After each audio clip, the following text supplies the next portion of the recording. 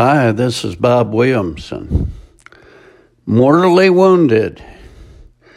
Much like a Cat 5 hurricane, 2020 has left a wake of destruction in its path.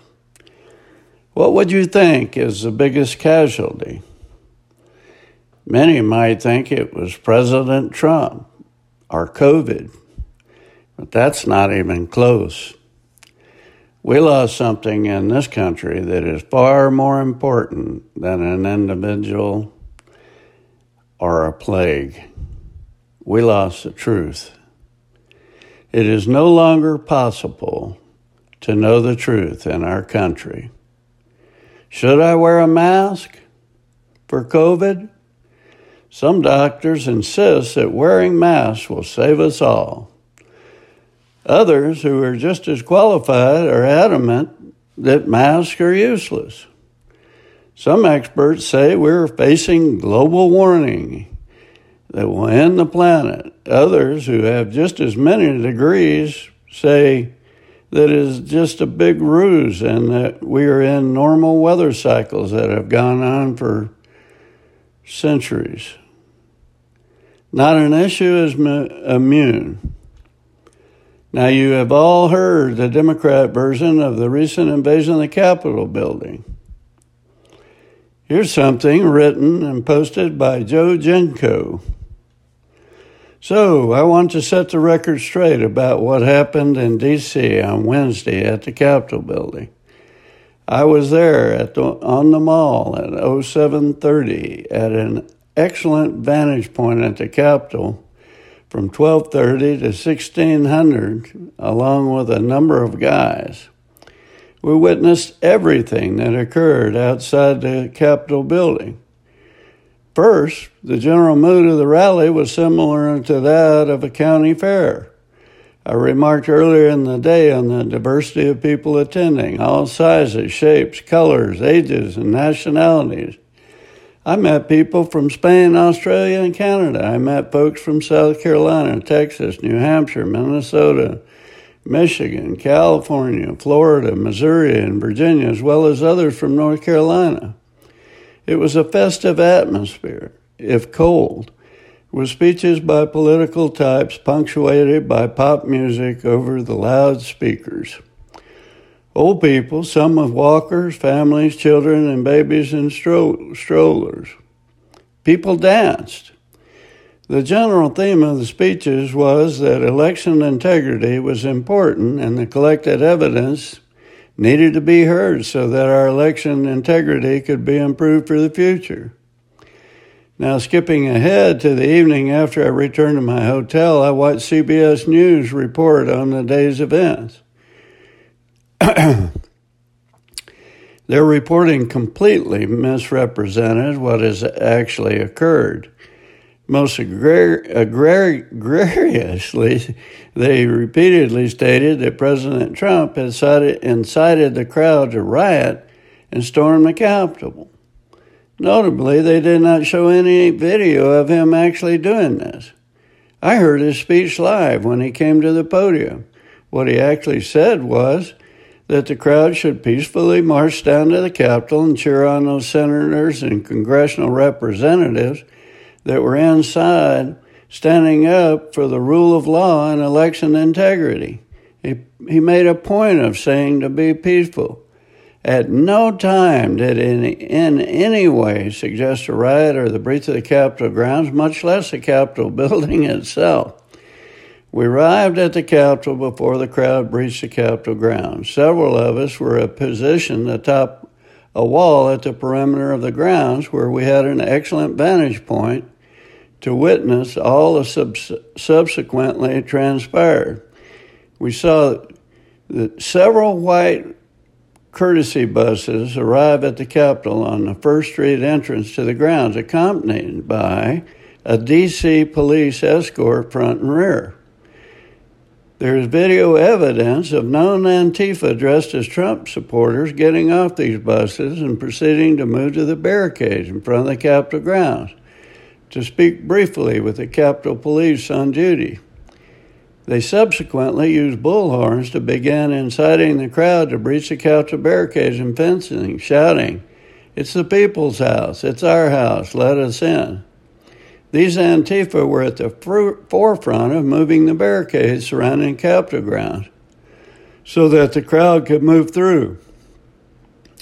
The Capitol Police offered no resistance and, in fact, retreated immediately back to the Capitol building. Following the Antifa-led crowd to surge on the grounds, other Antifa remained at the various entrances to the Capitol grounds and diligently ushered Trump supporters onto the grounds and directed them to move forward all the way to the Capitol steps. The Antifa instigators subsequently led the people onto the Capitol steps and terraces. Most of the people took seats on the bleachers erected thereon, while Antifa led the people up the rear doors of the Capitol itself to engage the Capitol Police. At this point, the Capitol Police used the occasional non-lethal flashbang grenade and tear gas to engage the crowd, but not so tactically as to cause the crowd to disperse. In fact, Capitol Police would repeatedly engage the crowd, then retreat only to reemerge to engage the crowd again. This happened several times and only served to further provoke the crowd to oppose them without achieving a real objective other than perhaps to enrage the crowd.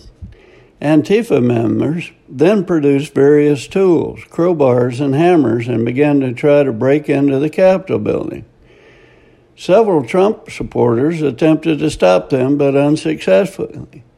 Capitol doorway was breached, and some of the crowd began to pour into the Capitol building at this point. It should be known that a number of the Trump supporters that initiated all the mayhem and violence were subsequently positively identified from previous riot in other cities as Antifa wearing Trump paraphernalia. It should be remembered that contrary to media reportage, Trump never incited the crowd to do anything that was not peaceful. Should be remembered that Antifa was brought to the scene, a number of police-escorted buses, indicating clear coordination between the police and Antifa. It also should be known that there appeared to be some level of scripted coordination between the Antifa and the Capitol Police. The door to the Capitol building is a high-security door that could not have been breached, suggesting that someone on the inside opened the door for them to allow entrance. Capitol Police did nothing to prevent the initial breaching of the Capitol perimeter. In fact, retreated, allowing the crowd unimpeded access, which would have been the most effective opportunity to keep the crowd from entering the Capitol grounds to begin with. The misrepresentation by the news media of these events is disgusting. It's no wonder that those watching the edited film and commentary on television are saddened and disgusted by the apparent action of Trump supporters at the rally. However, it should be lost to no one their actions were fomented by malevolent Antifa actors with the express intent of causing blame to fall on the Trump supporters and, by extension, the president. Whew! So is this man lying? Or is CNN and the usual media lying? What is the truth?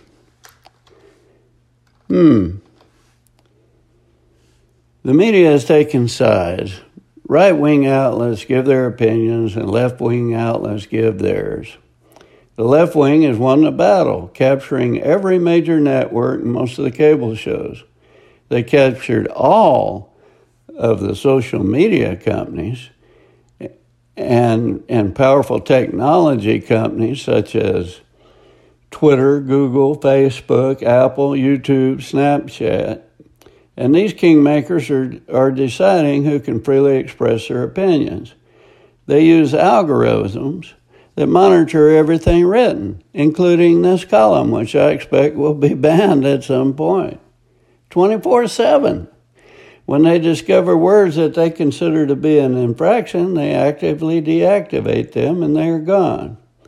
Those would be conservative positions. There's no free speech left. Thus, the alternative right-wing position is effectively muted, and we only hear their voice. The nation and the world are left with one position. This puts us in a quasi-police state of those checking our speech to ensure it meets the party line, which is not any different than other societies that manipulate their people, like Communist China, North Korea, Venezuela, Cuba, Iran, an entire host of African countries, and others.